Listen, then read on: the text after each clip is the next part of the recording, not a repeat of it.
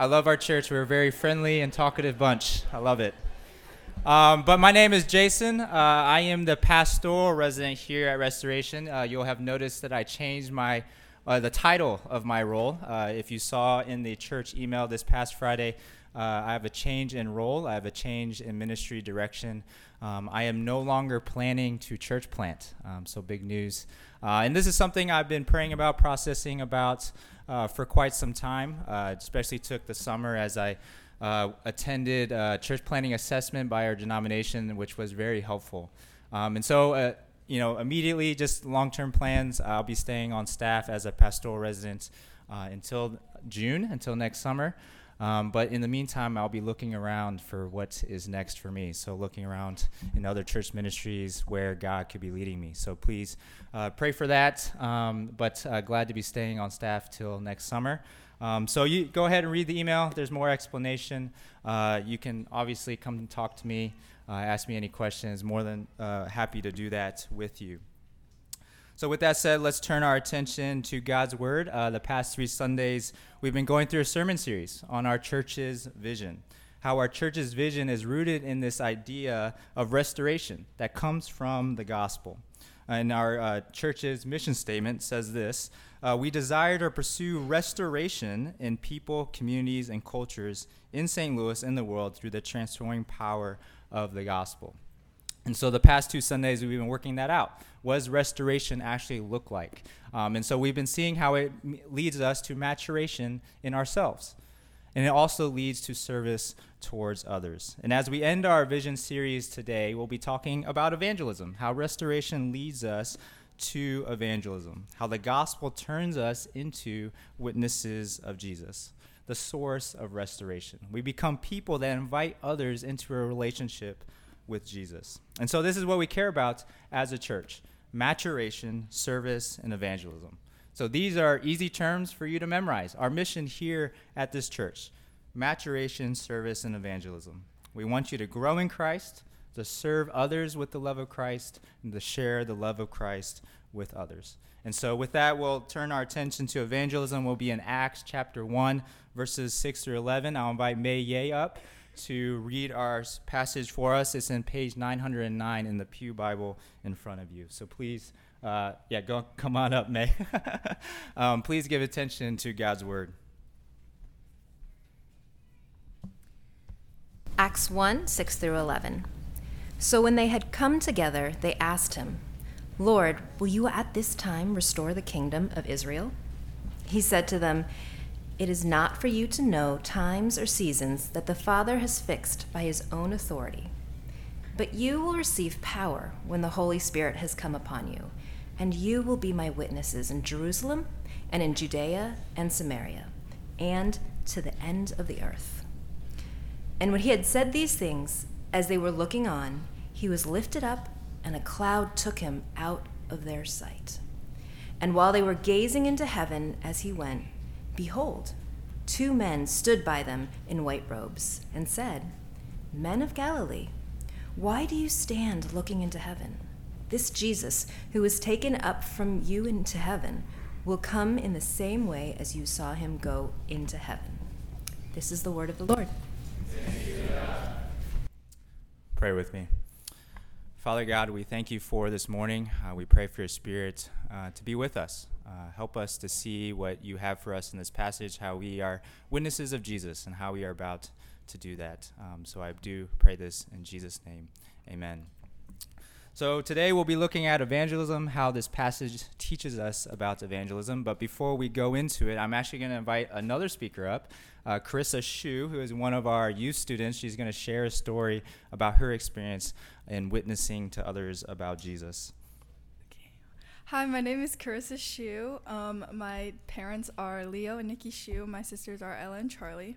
And I've been here at Restoration since I was born. I was asked today to speak about evangelism, and I was a little uncomfortable when Pastor Dan asked me, and I thought it was kind of funny because I don't see myself as an evangelist at all. People who put it forward, sometimes I get a little annoyed and sometimes judge them, although it's not good. Some of you might relate to this, so I thought I would share with you my experience, specifically at the Missouri Scholars Academy that I attended this June, where teens came all over from Missouri, and we stayed together for 3 weeks. There were some who were Christian and some who adamantly wanted nothing to do with Christianity. In fact, when I introduced myself, I said I was from Westminster Christian Academy at first. I started getting a lot of dirty looks, and I felt really like I didn't belong, so I actually dropped it and just said I went to Westminster High School. So even though I was not looking for opportunities to evangelize, in fact, I even hid it, God still somehow made an opportunity to single me out. Certain questions came up specifically in my existentialism class, where we talked about, is there life after death, and questions like that. And at that point, God gave me the courage to say that I was a Christian and I did believe in life after death. And after class, a lot of my really good friends I've made started asking me questions like, why do you believe that, and how can you believe in this religion? They asked me really hard questions, and I really blew it. I didn't know any of the answers. Again, I didn't know why Pastor Dan asked me to talk about this because I hid my faith and then didn't know any of the answers and just kind of stood there. Looking back, however, I realized evangelism is not about our ability and intellect to share philosophical reasons or even give explanations. It's about God who converts and convicts people. I was wondering why my friends asked me about Christianity when there were people in my class who were obviously more knowledgeable and more willing to share about their Christianity. And I think it's because I was one of their friends that they knew they saw someone they could trust. I know there will be other times where I can evangelize to them, even if it doesn't seem like it. I still text them, and I even went to one of my friend's water polo games. So the encouragement, I think, is that all of us are evangelists. Matthew 28:18-19 says, go therefore and make disciples. But I think what he's really trying to say is therefore while you are going, or while you are doing the things you're doing in everyday life. We are ambassadors of the kingdom, and I'm not perfect, but I do believe that we have confidence that God is with us, and we can evangelize just by being a good friend. It's a lot harder to do that and to continue doing that than to give a philosophical answer. So even if you're running away from me, God can give us the confidence. And I am encouraged by seeing the lives of people here at Restoration, seeing them really live out their faith in real life. So God does make a difference, even if it's not perfect. Thank you.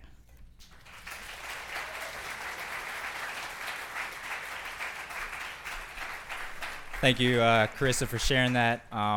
As I was hearing that story, I was like, wow, she's kind of doing my sermon for me.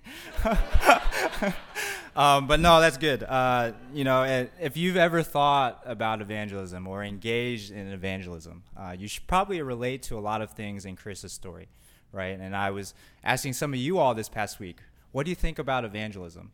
And I've had mixed reactions. Some of you have said it's very challenging. I know I should do it, right? I know God commands me to do it, but it's very challenging and it's very scary. And the thing is, I actually relate to that. I think of a recent experience. I was on a soccer team in the spring, and one of my teammates actually asked me what I did for a living. And instantly, I realized I was becoming scared. I was nervous. Even for someone who works at a church, I was scared to tell someone that I believed in Jesus. And so what I want to address this morning is actually address those feelings, to address those challenges that we may feel. I don't want to talk about why we should actually evangelize, because I think that's something that we take for given in the Bible. We see that in our passage. In verse 8, we are called to be witnesses of Jesus. But what do we actually do about our fears? Why can we actually evangelize without fear? Why can any Christian, doesn't matter if you're the Apostle Paul or any church leader or any missionary, why can any Christian evangelize without fear? And so that's what we'll be looking at today. That's our question. Why can we actually evangelize without fear? And in our passage, we'll see 3 reasons why we can evangelize without fear: because we have a God who is powerful. We also have a God who keeps his promises. And also we have a God who is personal. So first, let's look at our first reason. Why can we evangelize without fear? We have a God who is powerful. If you look in verse 7, Jesus tells the disciples that he will give them the power of the Holy Spirit to witness that the kingdom is coming, that Jesus really is who he says he is. And when Jesus says this, he is not being nice or like just saying something nice or just saying something to encourage them. He's being serious in this moment because what he is doing is recognizing the seriousness of this command to witness. This is a dangerous mission. He is sending his disciples out into a serious task. And Jesus acknowledges this himself. If we go into the Gospels in Luke chapter 10, Jesus says this about the mission, about evangelizing.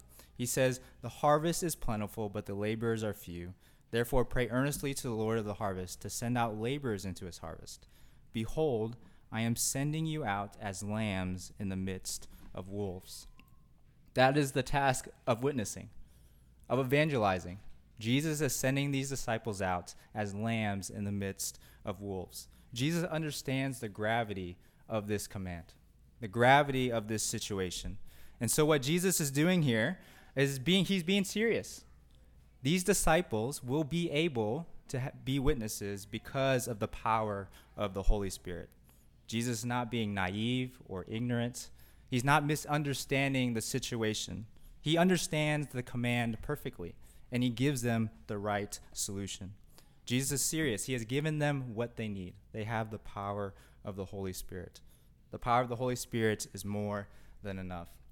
And so what this means is this: if we're paralyzed by fear when it comes to evangelism, the solution isn't to go and grab a handbook on evangelism, to do an evangelistic training, to learn a method about how we can actually share the gospel with another person. Those are good things. And I actually would say all of us in this room should sign up for doing that. We should all go through evangelistic training. We need to grow in our skills. But the first thing, what this passage teaches us, is the first thing that we need to do is that we need to realize and believe that God is part of the picture, that God is in the room with you. Jesus' last training session, it wasn't a handbook.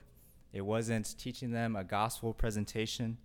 He was telling them about the presence of the power of God. The Holy Spirit will be with the disciples. And that's true for you too. Because wherever you are, right, whether you're at the dinner table or at work or in your neighborhood, at school, wherever you're talking to someone about Jesus, the first question to ask yourself is this: do you believe that God is with you? Is God with you? And in this passage, God says he is. The power of the Holy Spirit is with you. The power of God is there. And so what God is asking you to do is actually believe that, to rest in that, to have confidence in that. It's not about you when it comes to evangelism. God will enable you to be a witness. A good example of this is the Apostle Paul, because the Apostle Paul actually had to learn this himself. And he teaches it to the churches. And he specifically teaches it to the Corinthian church. And it's in the 1 Corinthians letter, in chapter 2, Paul says this, and I'll have it on the screen. Paul says this about evangelism. "And I, when I came to you, brothers, did not come proclaiming to you the testimony of God with lofty speech or wisdom. For I decided to know nothing among you except Jesus Christ and him crucified. And I was with you in weakness and in fear and much trembling. And my speech and my message were not in plausible words of wisdom, but in demonstration of the Spirit and of power, so that your faith might not rest in the wisdom of men, but in the power of God." You see, God has sent Paul to be an evangelist. He has sent him to evangelize, to share about the good news of Jesus with others. But what Paul says here is that he says he is gripped by fear, that he sees himself as weak, that he is not someone who is charismatic. And yet Paul says that doesn't matter, because his faith, his confidence was in the power of God. He had confidence that God was going to use whatever he said about Jesus, whatever he knew about Jesus. He was confident that God could use that to actually convince people of Jesus. That was his confidence. And so for us, as we engage in evangelism, that's what we have to remember. If you have fear, anxieties, if all you can think about is the challenges when it comes to evangelism, like what do I say? How do I actually say it? Do you know that you can actually ask God for help? Like, God, give me the words to say. Give me the courage. And what Jesus says here is you have the power of the Holy Spirit. Jesus is serious about that. Sometimes we think Paul, we dismiss him because he has so many gifts, so many talents, that he's a good evangelist because he has these abilities that we don't have. But in Scripture, in the Bible, it says that Paul is a good evangelist because he has confidence in the right place, not in himself. He had it in the power of God. And that's our call this morning. That is the first reason we can evangelize without fear. God is powerful, and he has given us that power through the Holy Spirit. Now, the second reason why we can evangelize without fear is because God is one who keeps his promises.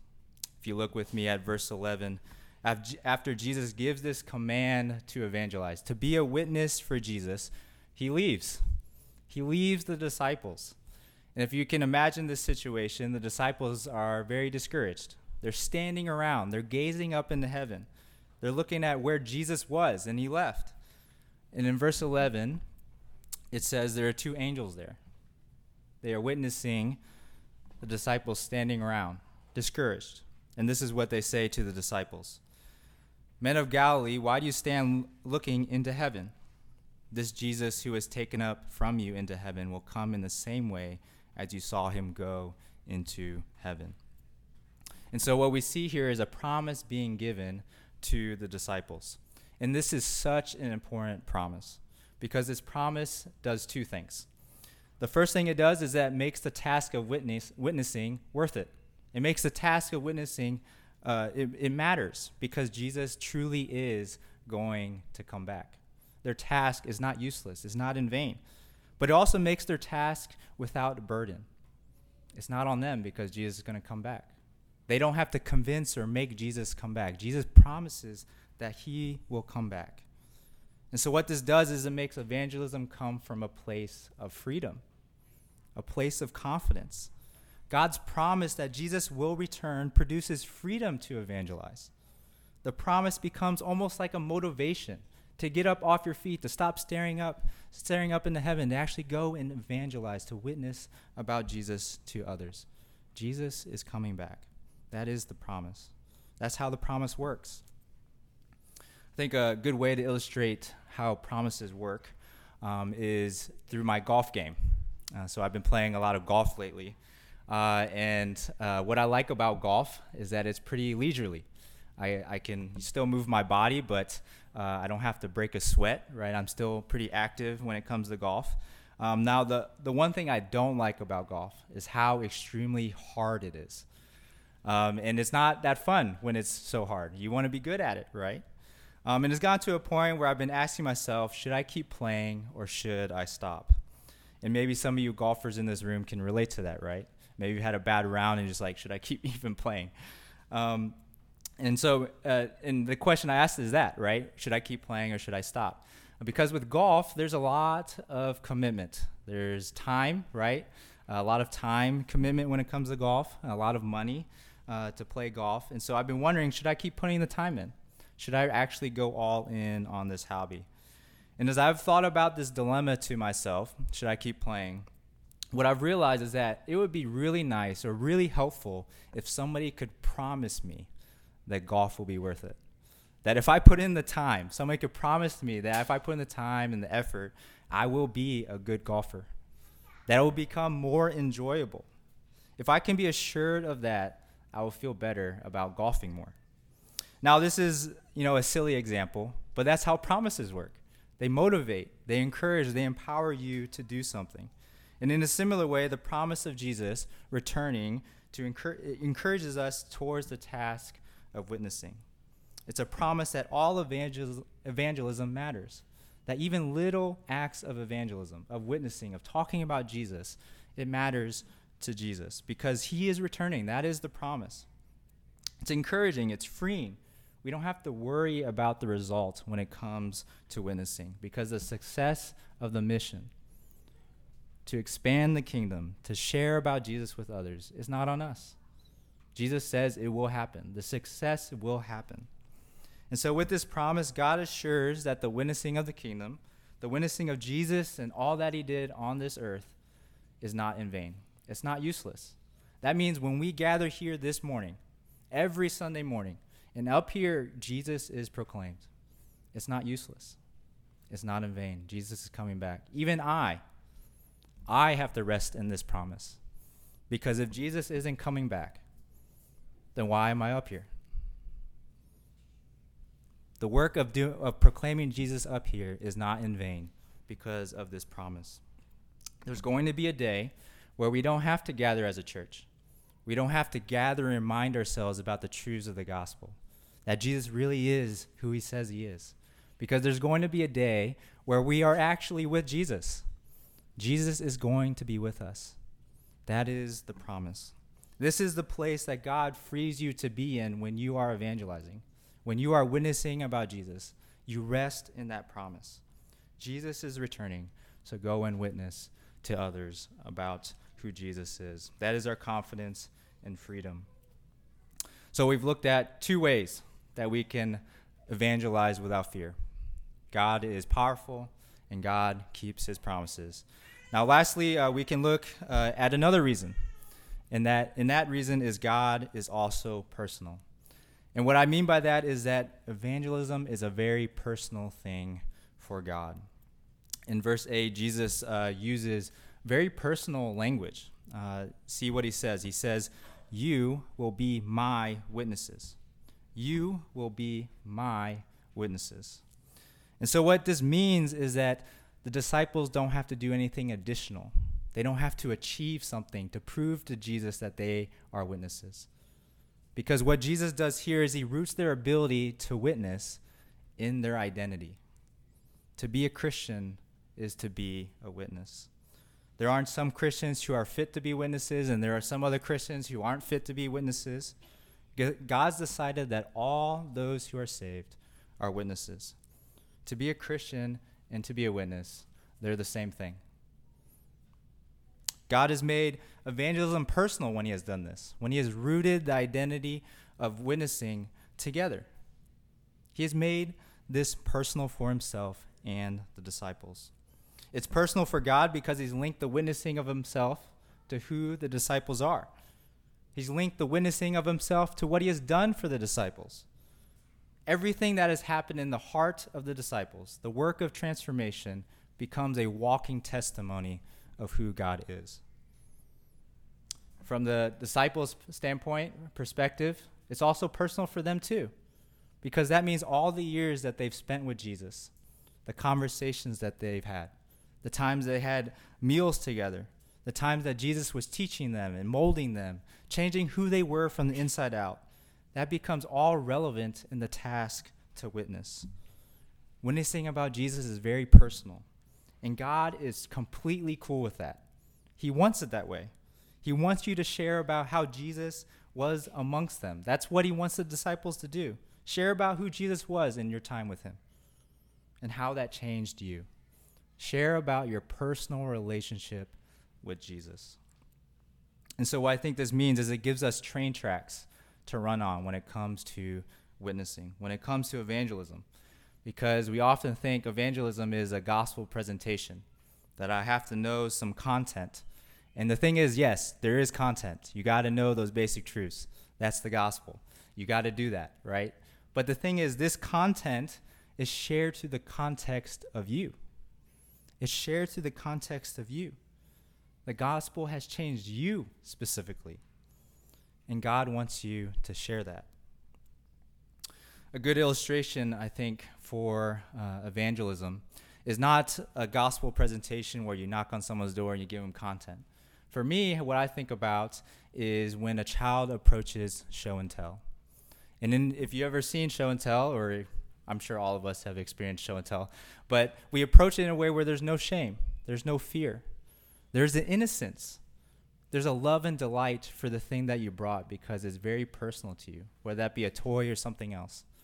You talk about how it's personal to you. You talk about how that toy makes you feel, how you got that toy, what it enables you to do, what you want to do with that toy, right? And as you think about that, there's some sort of relationship with the thing that you brought. And so that's what I want us to see when it comes to evangelism. God has designed it to be this way, to be very personal, to be about relationship. We aren't supposed to be some robots who share the gospel in some impersonal way. God has made evangelism very personal. And he's done that by associating himself with you. He's united himself with you. And you've experienced him in a certain way. You've experienced the gospel in a certain way. You have a story of faith. How you came to know God, how God convicted you of sin. Opened your eyes to the truth of what is going on in the world within your own heart and how to actually have hope. Where is a better world? Where is eternal life? Where is salvation? God has done that for you. And God says you should share that. I want you to share that. That's actually the primary way I want evangelism and witnessing to happen. And as I say that, I think a very natural question that might be coming up in your head, as I'm just being devil's advocate here. How can I actually witness if I actually believe that I don't have a great relationship with God? What if I don't have a good personal relationship with Jesus? I've been struggling in my faith. I've been struggling with certain sins. How can I actually evangelize? How can I actually witness? And the thing is, I actually get that, right? I struggle with my own things. But the thing is, I think that misses the point when it comes to the gospel, when it comes to evangelism, because it's not about you. It's about God. It's about God saving, loving, and changing you despite who you are. And you are a sinner. You are someone who's broken, someone who does not love God as he should. And so that means you can actually share the gospel if you, let's say, you struggle with anger. You can talk about a God who forgives you, forgives your anger, and is changing you from the inside out to make you more kind. If you struggle with, let's say, greed, you can talk about and share the gospel about a God who forgives you for your greed, for your selfishness, and is molding a heart within you to be generous, to be compassionate, to think about others. If you struggle with any sin, you can tell others about the gospel. You can talk about a God who loves you despite who you are, a God who unites himself with you despite who you are. The emphasis of the gospel is not you.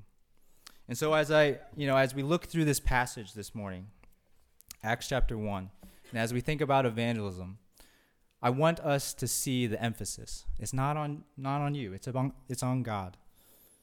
And that's the right motive. That is the right way of looking at things. You can be encouraged and feel confident in witnessing towards others because of that. God is faithful. And so what I want us to see this morning is that evangelism isn't actually what we think we need to do. We need to have abilities or content, skills. Evangelism is a trust thing. It is having faith in God, a God who is faithful. And we saw that in Chris's story. It wasn't about her. It was about what God was doing through her. And so the same way we enter into a relationship with Jesus is the same way we engage in evangelism. It is through faith. It is through faith. And it is through faith we acknowledge to ourselves that we bring nothing to this relationship. We bring nothing to evangelism, but God is willing to use that. He responds in a way where he gives you everything. That's the gospel. If you have faith in God, he gives you everything. He gives you eternal life. He gives you salvation. And most of all, he gives you himself. And so as we think about the table this morning, as we think about evangelism, how they relate together, the key denominator is the same, a God who is faithful. We can witness because there is a God who is faithful. And we can look at the table and say the same thing. There's a God who is willing to unite himself with you, who gave himself up for you. And so as we think about evangelism and witnessing as a church, my prayer is that we continue to do that we don't have to evangelize without fear. We have a God who is powerful. We have a God who keeps his promises. And we have a God who is deeply, deeply personal. Pray with me.